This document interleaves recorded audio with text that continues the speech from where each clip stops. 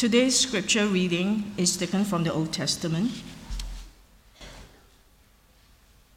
and I shall be reading from the book of Deuteronomy, chapter 5.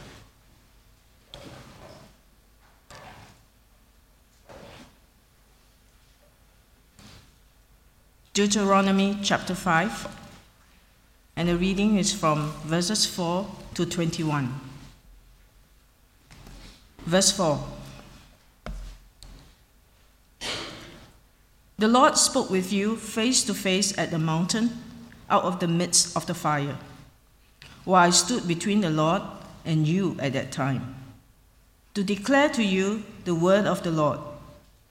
For you were afraid because of the fire, and you did not go up into the mountain.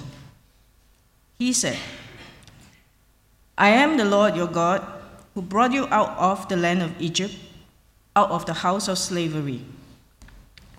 You shall have no other gods before me.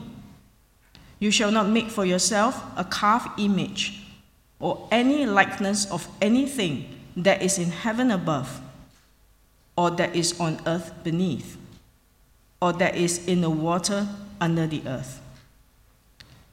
You shall not bow down to them or serve them, for I, the Lord your God, am a jealous God, visiting the iniquity of the fathers on the children to the third and fourth generation of those who hate me, but showing steadfast love to thousands of those who love me and keep my commandments. Verse 11. You shall not take the name of the Lord your God in vain, for the Lord will not hold him guiltless who takes his name in vain. Observe the Sabbath day to keep it holy, as the Lord your God commanded you. 6 days you shall labor and do all your work, but the seventh day is a Sabbath to the Lord your God. On it you shall not do any work, you or your son or your daughter, or your male servant or your female servant, or your ox or your donkey, or any of your livestock, or the sojourner who is within your gates, that your male servant and your female servant may rest as well as you. You shall remember that you were a slave in the land of Egypt, and the Lord your God brought you out from there with a mighty hand and an outstretched arm. Therefore, the Lord your God commanded you to keep the Sabbath day. Verse 16. Honor your father and your mother, as the Lord your God commanded you, that your days may be long, and it may go well with you in the land that the Lord your God is giving you. You shall not murder, and you shall not commit adultery, and you shall not steal, and you shall not bear false witness against your neighbor, and you shall not covet your neighbor's wife, and you shall not desire your neighbor's house, his field, or his male servant, or his female servant, his ox, or his donkey, or anything that is your neighbor's. This is the word of the Lord.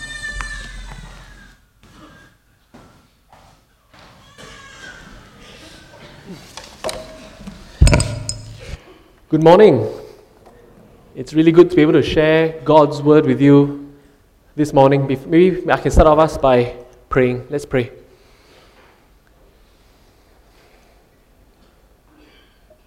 Lord God, we thank you for your word, and we ask that this morning your word will continue to shape us and change us. Pray that we would see freedom for the captive, we would see balms for the wounded. For myself, I pray for self-forgetfulness, that I would not worry about what people think about this preacher, but that I would just worry about what they think of you, our God and our Creator. Show us Christ this morning, the beauty of your gospel, and the hope and joy we have in this life and the life to come. In Jesus' name we pray. Amen.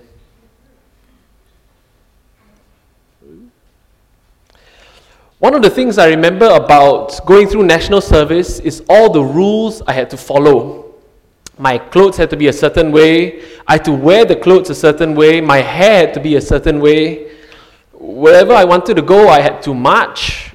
When I saw an officer, I had to salute. Everything was controlled, from what time I got to eat, what time I could sleep, what time I had to wake up. And if I didn't follow the rules, there were a variety of consequences, from the mild, such as doing push-ups and so on, to the serious, such as going to the detention barracks. A life full of rules and all sorts of consequences if the rules were disobeyed. That's how many of us have at some point come to view the Ten Commandments and the laws of the Old Testament. And these laws are often used as evidence for so many things that people feel are wrong with this Christian faith that we have, such as a dictator God who just wants nothing more than to control every part of our lives, a life lived consequently full of fear of judgment, a self-centered God who insists on everyone obeying him, or a jealous God who seems so unlike the God of the New Testament. This morning, as we go into Deuteronomy 5, we'll be trying to address some of these views as we look at the Ten Commandments. And may I start by putting to you today that a big reason why we struggle with the Ten Commandments is that we only read the Ten Commandments. We don't take the context into account. A couple of Fridays ago, I was telling my youth small group that I was going to be preaching on the Ten Commandments. And one of the youth, he goes to a mission school, was telling me that his school was going through the Ten Commandments at their chapel. 1 commandment a week. And don't get me wrong, it's really good to know what the Ten Commandments are. But if that's the only thing we read, if all we know is the first to the 10th commandment, we will end up with this warped view of God as a God who only wants to control our lives. So like I said, today we'll be spending a fair amount of time talking not only about the Ten Commandments, which we read during the scripture reading just now, but we'll also be looking at the context of the Ten Commandments. We'll be asking 3 questions of the Ten Commandments this morning. Firstly, why did God give them? If you're following on your handout, it's in the handout. Why did God give them? What are we supposed to do with them? And are we able to obey them? 3 questions, and we'll start with the first one. Why do we have the Ten Commandments? Why do we have the Ten Commandments?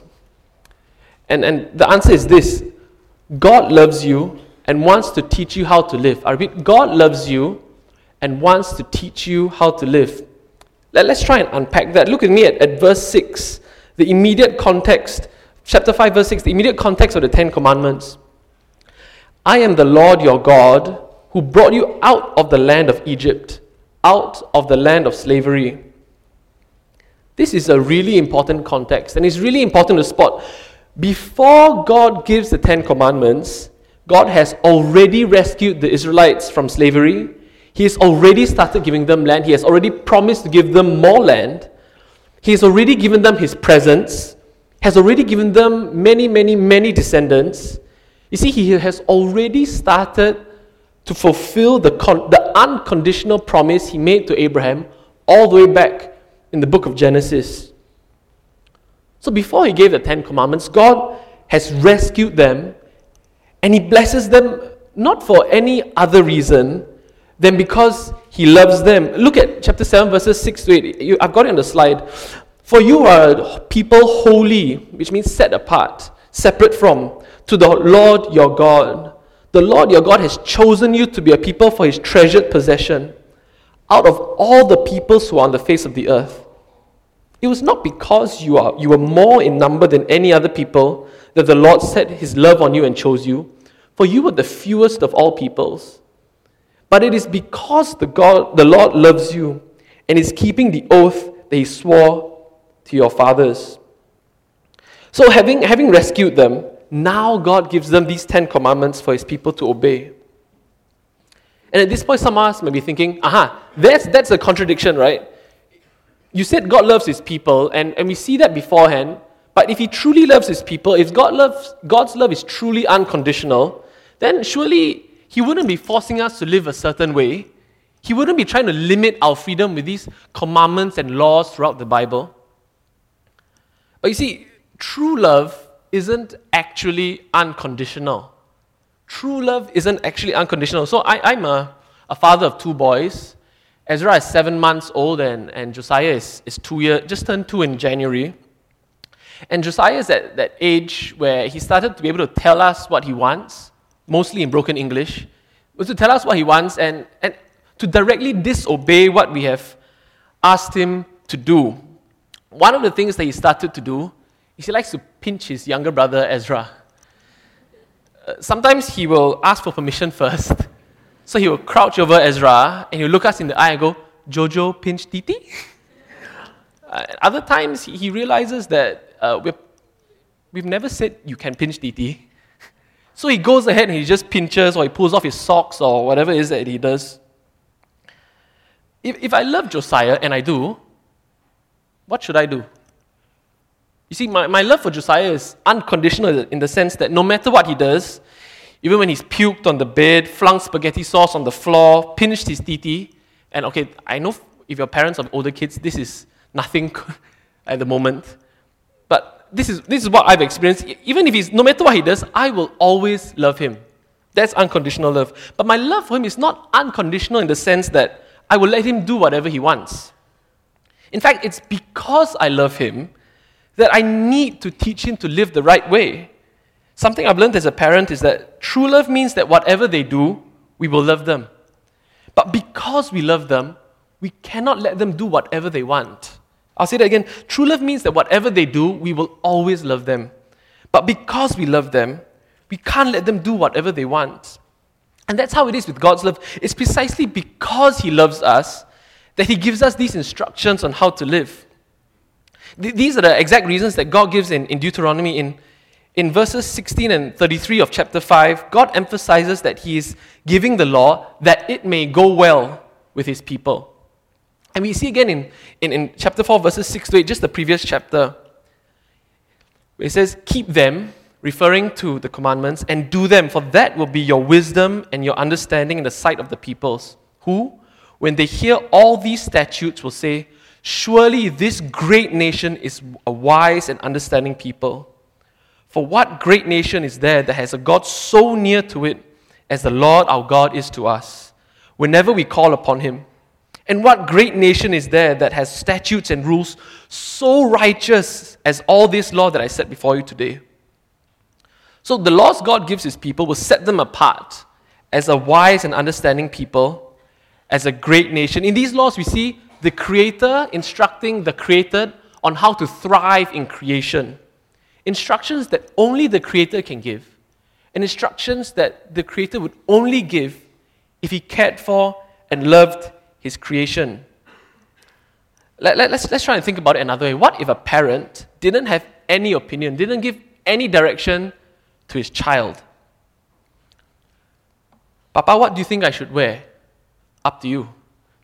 "Papa, should I eat chicken or fish?" Up to you. "Papa, what time should I be home?" Up to you. "Papa, is it okay if I hang out with so-and-so?" Up to you. Mr. Bay, Josiah has started to hit his classmates. True story. It's up to him. I didn't say that. Mr. Bay, Josiah has started skipping school. Oh, it's up to him. Mr. Bay, Josiah has been arrested by the police. It's up to him. You see, true freedom doesn't mean no boundaries. True love doesn't mean no instruction. And after a while, up to you just sounds like, I don't care. Have you ever felt that God doesn't care? Have you ever felt that God is some distant being that is far removed from the world? Have you ever felt lost in this life, like a ship without an anchor, struggling to understand how to live this life? See, this morning we learned, my brothers and sisters, that the 10 Commandments teaches us that God does care. The same way that God cared enough to rescue the Israelites from slavery and cared enough to teach them how to live as His people, the way He created them to live, God has rescued us from slavery so that we can live as His people according to His commandments. So why do we have the 10 Commandments? Because God loves us and wants to teach us how to live. Which brings us to the next point. What are we supposed to do with the Ten Commandments? What are we supposed to do with the Ten Commandments? The answer is this: respond to God's love with love. Respond to God's love with love. Let me read the vows from a wedding that happened way back in 2013. I, Samuel, take you, Jessica, to be my wife, to love you as Christ loved the church, to readily forgive as Christ has forgiven me, to nourish and cherish you, to trust, respect, and protect you, putting your well-being always above my own, for better or for worse, in sickness and in health, till death do us part. As you can guess, this was from my wedding. And these were the vows that I said when I committed to marrying my wife Jess. They mapped out what the shape of our new relationship as husband and wife would look like, concrete ways that I intended to express my love and commitment to her. And that's actually a pretty good way to look at the Ten Commandments. They're actually very similar to marriage vows. They were a list of things that the Israelites were committing to when they agreed to be God's people. An expression of their love for Him in response, as we heard just now, in response to His love for them. And before we go on, maybe we can just take a moment to think about how lopsided this relationship is. Our response of love to God utterly pales in comparison to the love that He has for us. If God's love is like this magnificent, intricate, priceless sculpture, our love in response is like the shadow that the sculpture casts on the floor. A very, very, very poor imitation of the real thing. And know this, that God doesn't call us to love Him because He needs our love. Like some solar-powered battery that needs the sunlight to survive, God doesn't need our love and praises in order to keep on being God. No, God calls us to love Him because that is what will give us the most joy. Loving Him who is infinitely lovely and infinitely worth loving. In our self-centered state, we come to these commandments thinking, why should we love God? When really the question is, why should God love us? And the Ten Commandments, as a summary of the Old Testament laws, give us the shape of our relationship between God and His people. And obeying God's laws are sort of like keeping our marriage vows, our response of love to His love for us. So the Ten Commandments, you can broadly break them down like this. The first 4 commandments are to do with our relationship with God. The first 4 commandments are to do with our relationship with God, which Jesus tells us flows out of the first commandment, to love the Lord our God with all our heart, soul, mind, and strength. And Eugene will be going through this more in detail in chapter 6 next week. The rest of the commandments, the second 6, are to do with our relationship with each other and which Jesus summed up in Matthew 22 as, you shall love your neighbor as yourself. This morning, I'm not going to go through each commandment in detail. We don't have time for that. But I'm going to give us 3 pointers, just 3 pointers to help us read and apply the 10 commandments. And I hope that on our own, we will go back after this morning and spend time reading the 10 commandments. So the first thing is this. I'm quoting another preacher here. When you read the 10 commandments, don't get stuck in the what, but fly to the why. Don't get stuck in the what, but fly to the why. So I read out the vows I made to Jess. And imagine if all I did every day after that was to stay in a room all by myself, read my vows, and think about whether I was doing them well. After a while, 2 things would probably happen. Firstly, Jess would cease to be a source of joy, and she'd become a source of frustration and failure. And secondly, I would end up trying to cut corners, focusing on doing the bare minimum to keep my vows.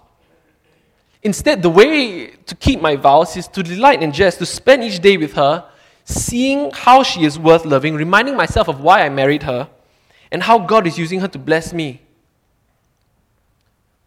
So to apply this to ourselves, when was the last time we spent time with God, delighting in Him, refreshing ourselves with His Word, reminding ourselves of the joy we have in Him, connecting with Him in prayer? Obeying God's commandments are our way of showing that we love Him, but so often we look at the what of the 10 commandments while forgetting about the why, and we mechanically end up, speaking from experience, we may mechanically end up following each commandment And if we do that, we end up resenting God and trying to do the bare minimum to get by.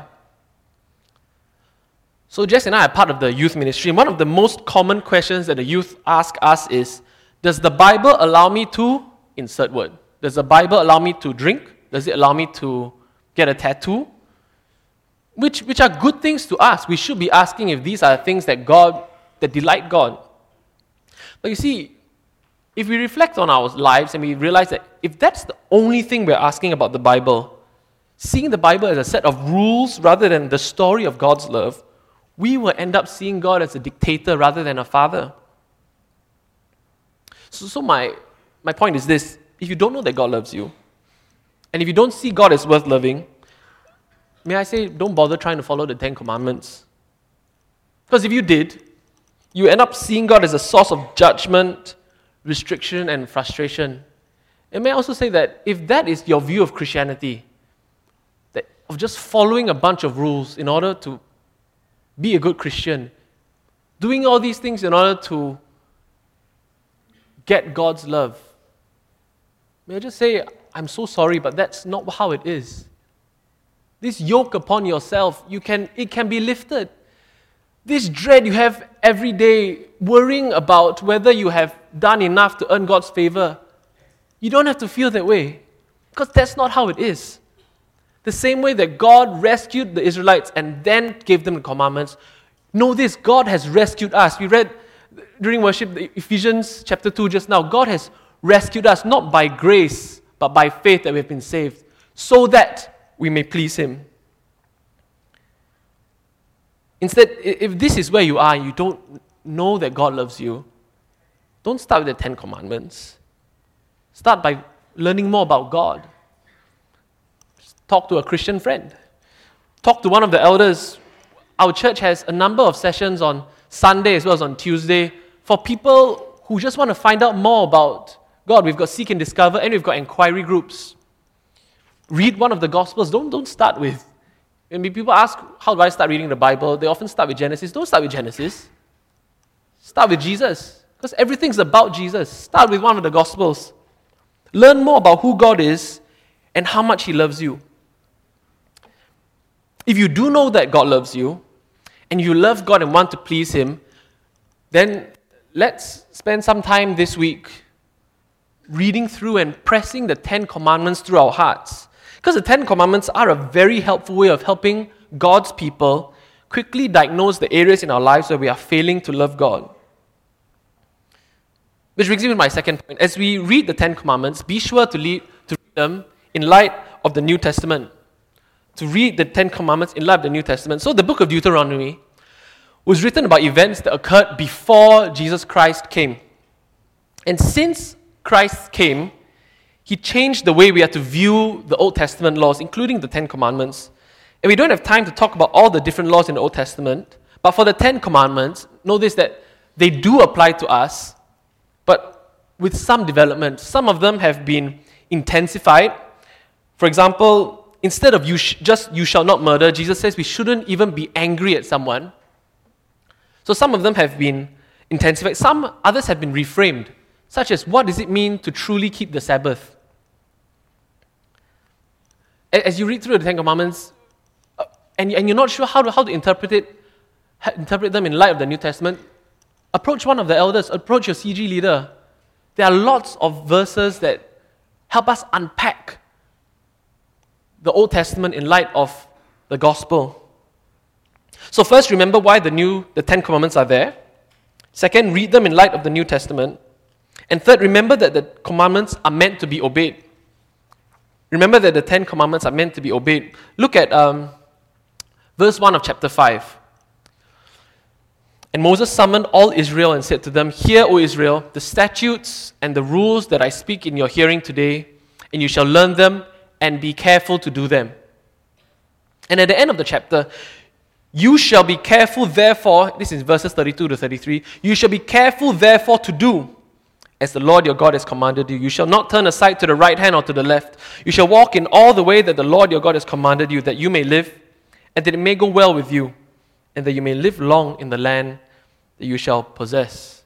And we learn later on that these commandments are meant to be written on stone and put in highly visible places, and they're meant to be read out to the congregation every 7 years. These commandments are meant to be obeyed. Like vows in a marriage, all intimate relationships need to have an agreement about what the shape of the relationship would look like and what each person is committing to in the relationship. And like in a marriage, these vows are not just for the video of the wedding, they're meant to be kept. Likewise, the 10 Commandments gave the Israelites the shape of their relationship between themselves and God and each other, and they are meant to be obeyed. Obeying God's commands was not just for the Old Testament Israelites. It applies to us who live after Christ has come as well. We see this throughout the Bible. For example, in the Sermon on the Mount, Jesus emphasizes the importance of keeping not just the 10 Commandments, but the intensified version of the 10 Commandments. In 1 John 5, we're reminded that an important part of our relationship with God is by expressing our love to Him in obedience. The thing is, many of us Christians, including myself, we tend to downplay the importance of obedience in our lives. We don't get the full gospel. We know that we're saved by grace through faith, but we forget the good works part, to walk in works that God has prepared beforehand for us. And this has led to some very real problems today. One of the leading reasons for hostility to Christians is Christian hypocrisy. Saying one thing, but living another way. If we Christians were to respond to God's love by obeying His word, and I mean all of His word, not just parts that we like, there will be far less hostility to the Christian faith. If you talk to non-Christians, one of the big issues at the moment is that of the homosexual agenda. And they'll talk about, why is it that you Christians keep talking about it? And may I say that I don't want to talk about this issue today, but what I do want to say is, when we talk about the homosexual agenda, do we talk with as much conviction and passion about all other sexual sins?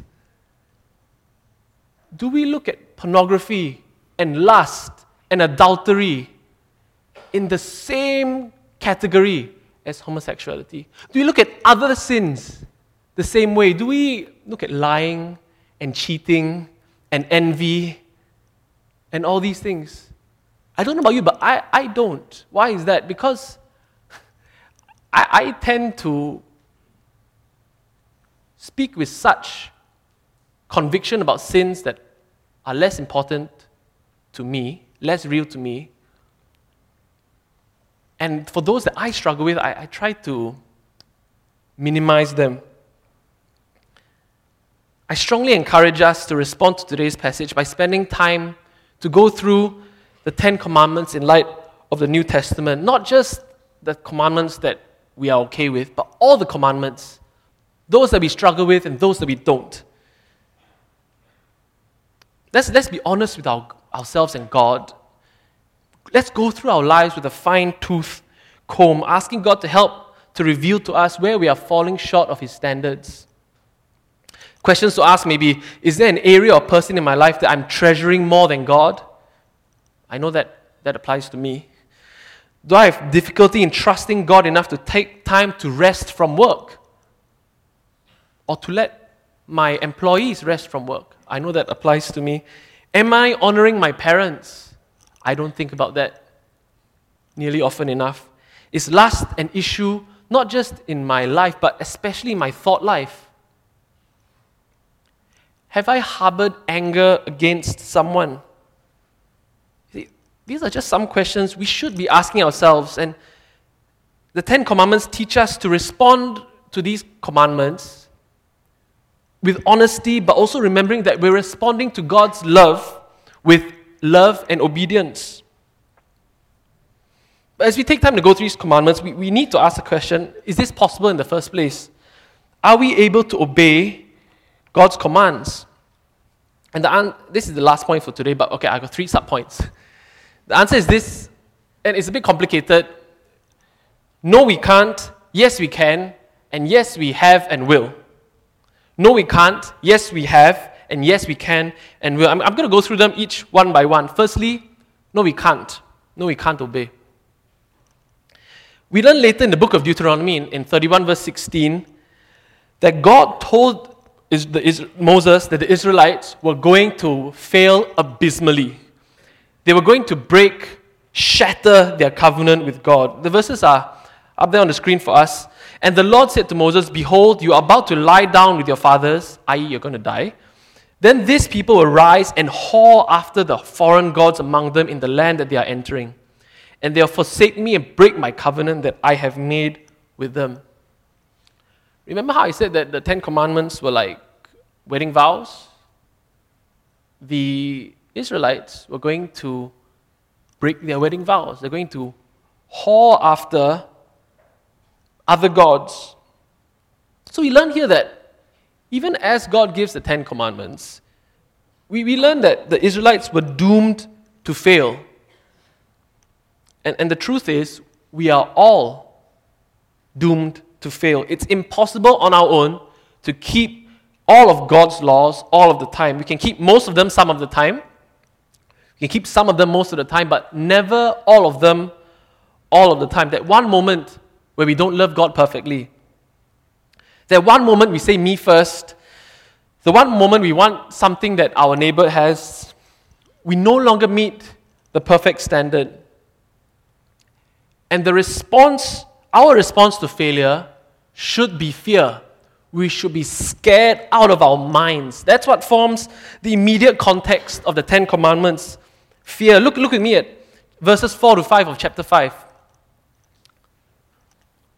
It tells us, "The Lord spoke with you face to face at the mountain." This is Moses talking to the Israelites.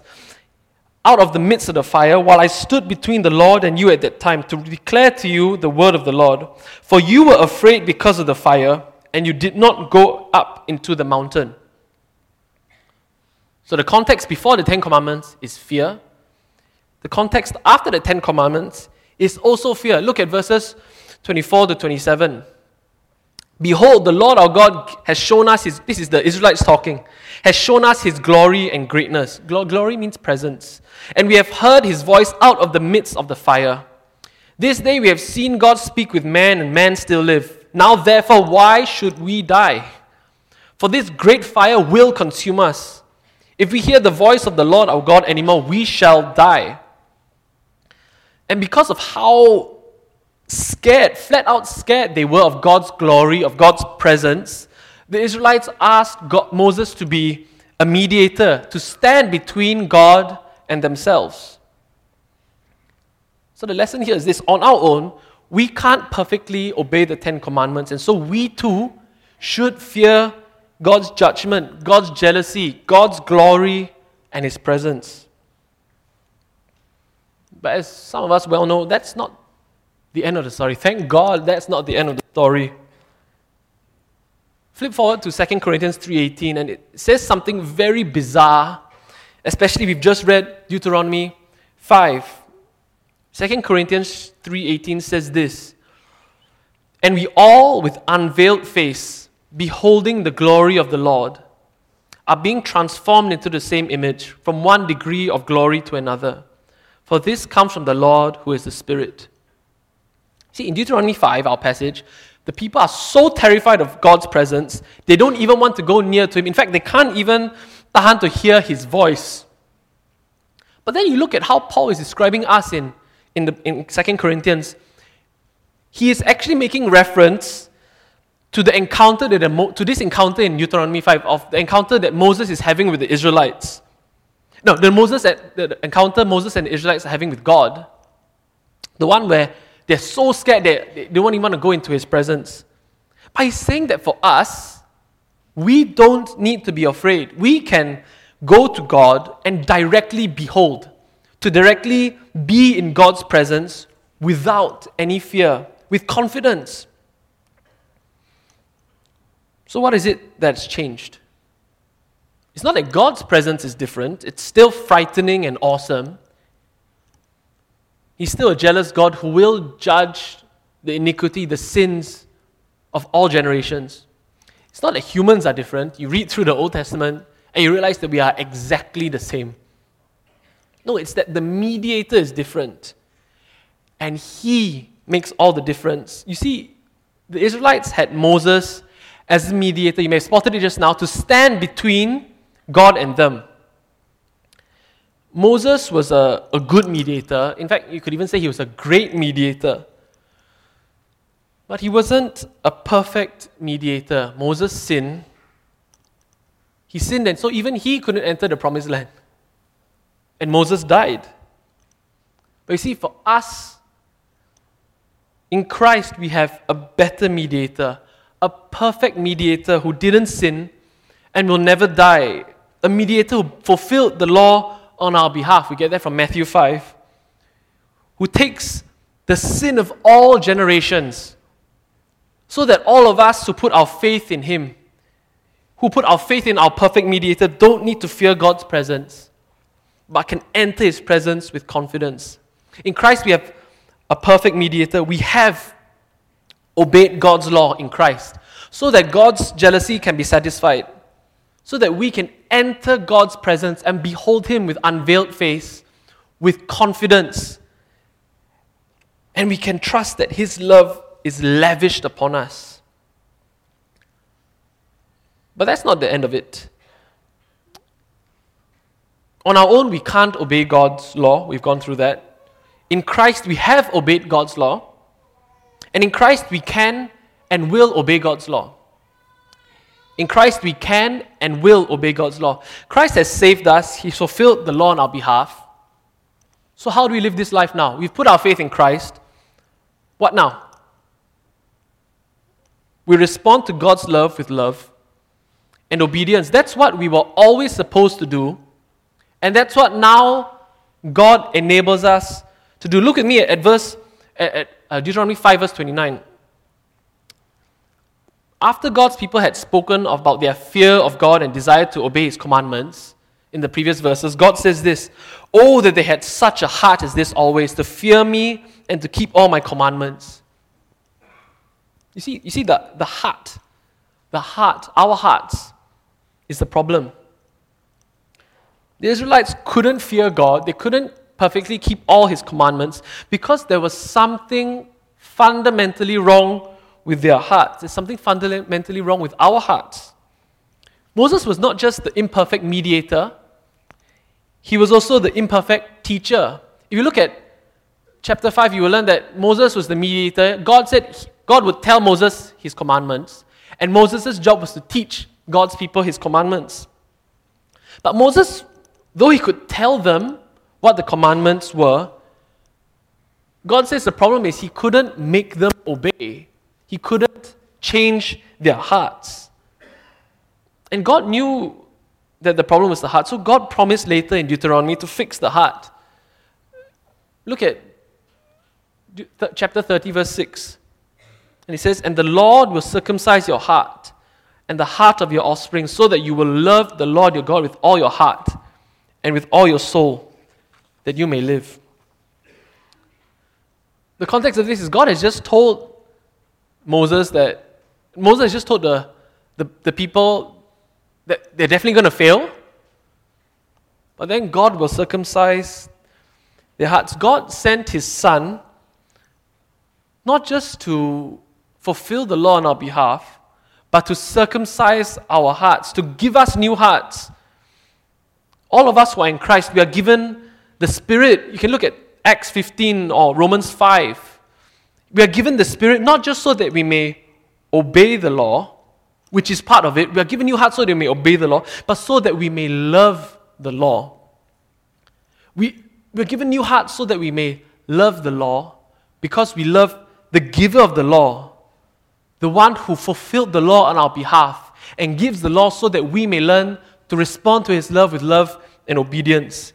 God gives us his Spirit. He circumcises our hearts so that we may be like the psalmist who says, "How I love your law, it is my meditation all the day." I thought I might share about how God is using this passage to speak into my life while I was preparing for this message, as I was praying through the 10 commandments, one commandment caught my eye. The command not to murder, which is not that I want to murder someone, which I know from Matthew 5 has been intensified so that I know I shouldn't even be angry with someone.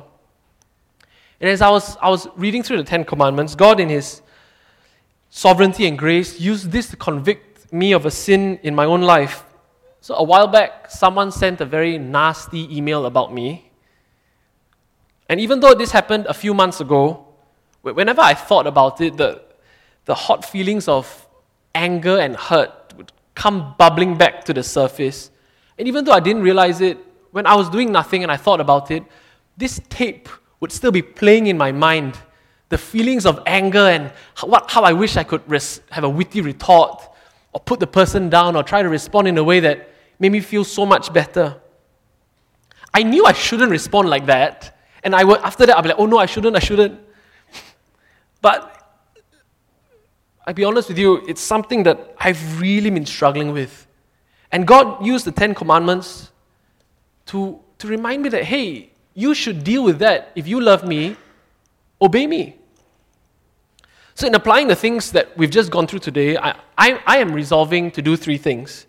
And when you see me next week, you can ask me, have I been trying to do that? Firstly, to thank God that it's not in my own performance that I'm saved, thank God, because I would be condemned. Though Christ had the right to be angry with me, He chose not to be. And because He chose not to be, He fulfilled the law on my behalf, so that I can be forgiven by Him, and I can follow by forgiving any hurt that people have done on me. Secondly, I can thank God for using His law to convict me of sin in my life. Because, and I'm sure that anyone who's ever been angry with someone can identify with this, the anger ultimately damages my own soul, slowly poisoning it and hardening my heart to God. Thirdly, to resolve to obey God by working on my anger, working to forgive the brother and to love him. The next time I think about it, to remember, hey, love him. The next time I want to be angry, hey, forgive him. Because I angered God in ways much worse than a nasty email. And though it's difficult, and I don't mean to give the game away, but it really will be difficult. I know I can keep at it. I should keep at it. I should persevere because God has promised that His Spirit will persevere with me. I may not overcome it before I die. And there are some sins in our lives that some thorns in our lives we may struggle with until the day we die. But I keep at it because I know that there'll be progress. And I know that I will definitely overcome it when I am perfected and see Jesus face to face. Because after all, I have obeyed all of it in Christ. And it is in Christ that God will see me at the end of all days face to face. So you see, if we read only the 10 Commandments, we'll see a dictator God who wants to control our lives. If we read the wider context, we'll see that God has already rescued His people because He loves them and wants to teach them how to live as His people, how to love Him and how to love each other. If we read the even bigger context, we'll see how God not only gives us the law, but He sends His own Son to fulfill the law on our behalf, to be the perfect mediator. And He sends His own Spirit to teach us the law, to change us from the inside out, to be the perfect teacher, so that we can love Him and His commandments. Let me end this morning with a story that Tim Keller has told about a writer named Dorothy Sayers. So Dorothy Sayers wrote a series of detective novels about a main character called Lord Peter Wimsey. Peter Wimsey is portrayed in the stories as an unhappy and broken bachelor.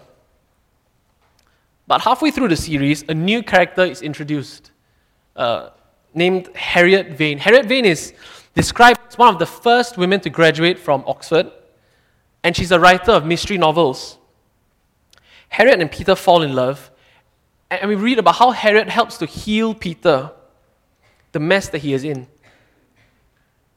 But here's the thing, like the character that she wrote about, Dorothy Sayers, the writer, was one of the first women to graduate from Oxford. She too was a writer of mystery novels. Do you see what happened? What happened was that Dorothy Sayers, the writer, saw that her character, Lord Peter Wimsey, was in trouble and in need of help. He needed someone to mend and heal him. So we can see what she did, right? She wrote herself into the story. She looked at the world that she created and wrote herself into the story to heal her character. My brothers and sisters, the Ten Commandments is part of a bigger story. It's part of God's love story, of how God created the world, created all of us. A story of how we have all turned away from Him. And we are broken. We are messing up our lives more and more each day. And God, the Creator, looks into this world, and for no reason other than love for us, He writes Himself into our story. God's Son and Spirit are written into our story to be the perfect mediator and teacher, to fulfill the law on our behalf, to teach us how to respond to God's love. By loving God with all our hearts, with a new circumcised heart. So this morning, let's respond to God's love in obedience, trusting Him and loving Him. Let's obey, knowing that ultimately our only hope of righteousness is not in ourselves, but is in the God who wrote Himself into our lives, that we may have eternal life. Let's pray.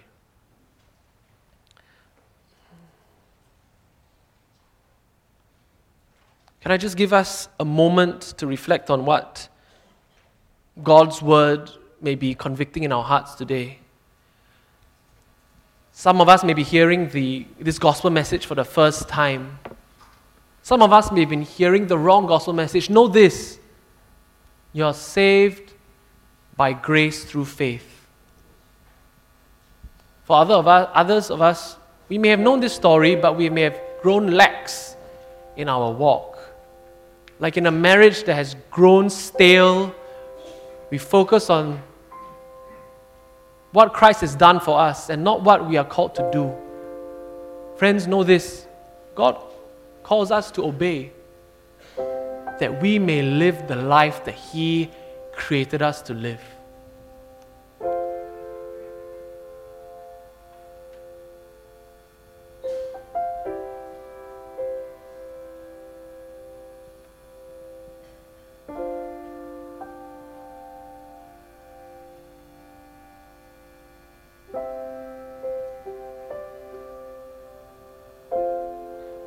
Gracious God, we thank You for writing Yourself into our story.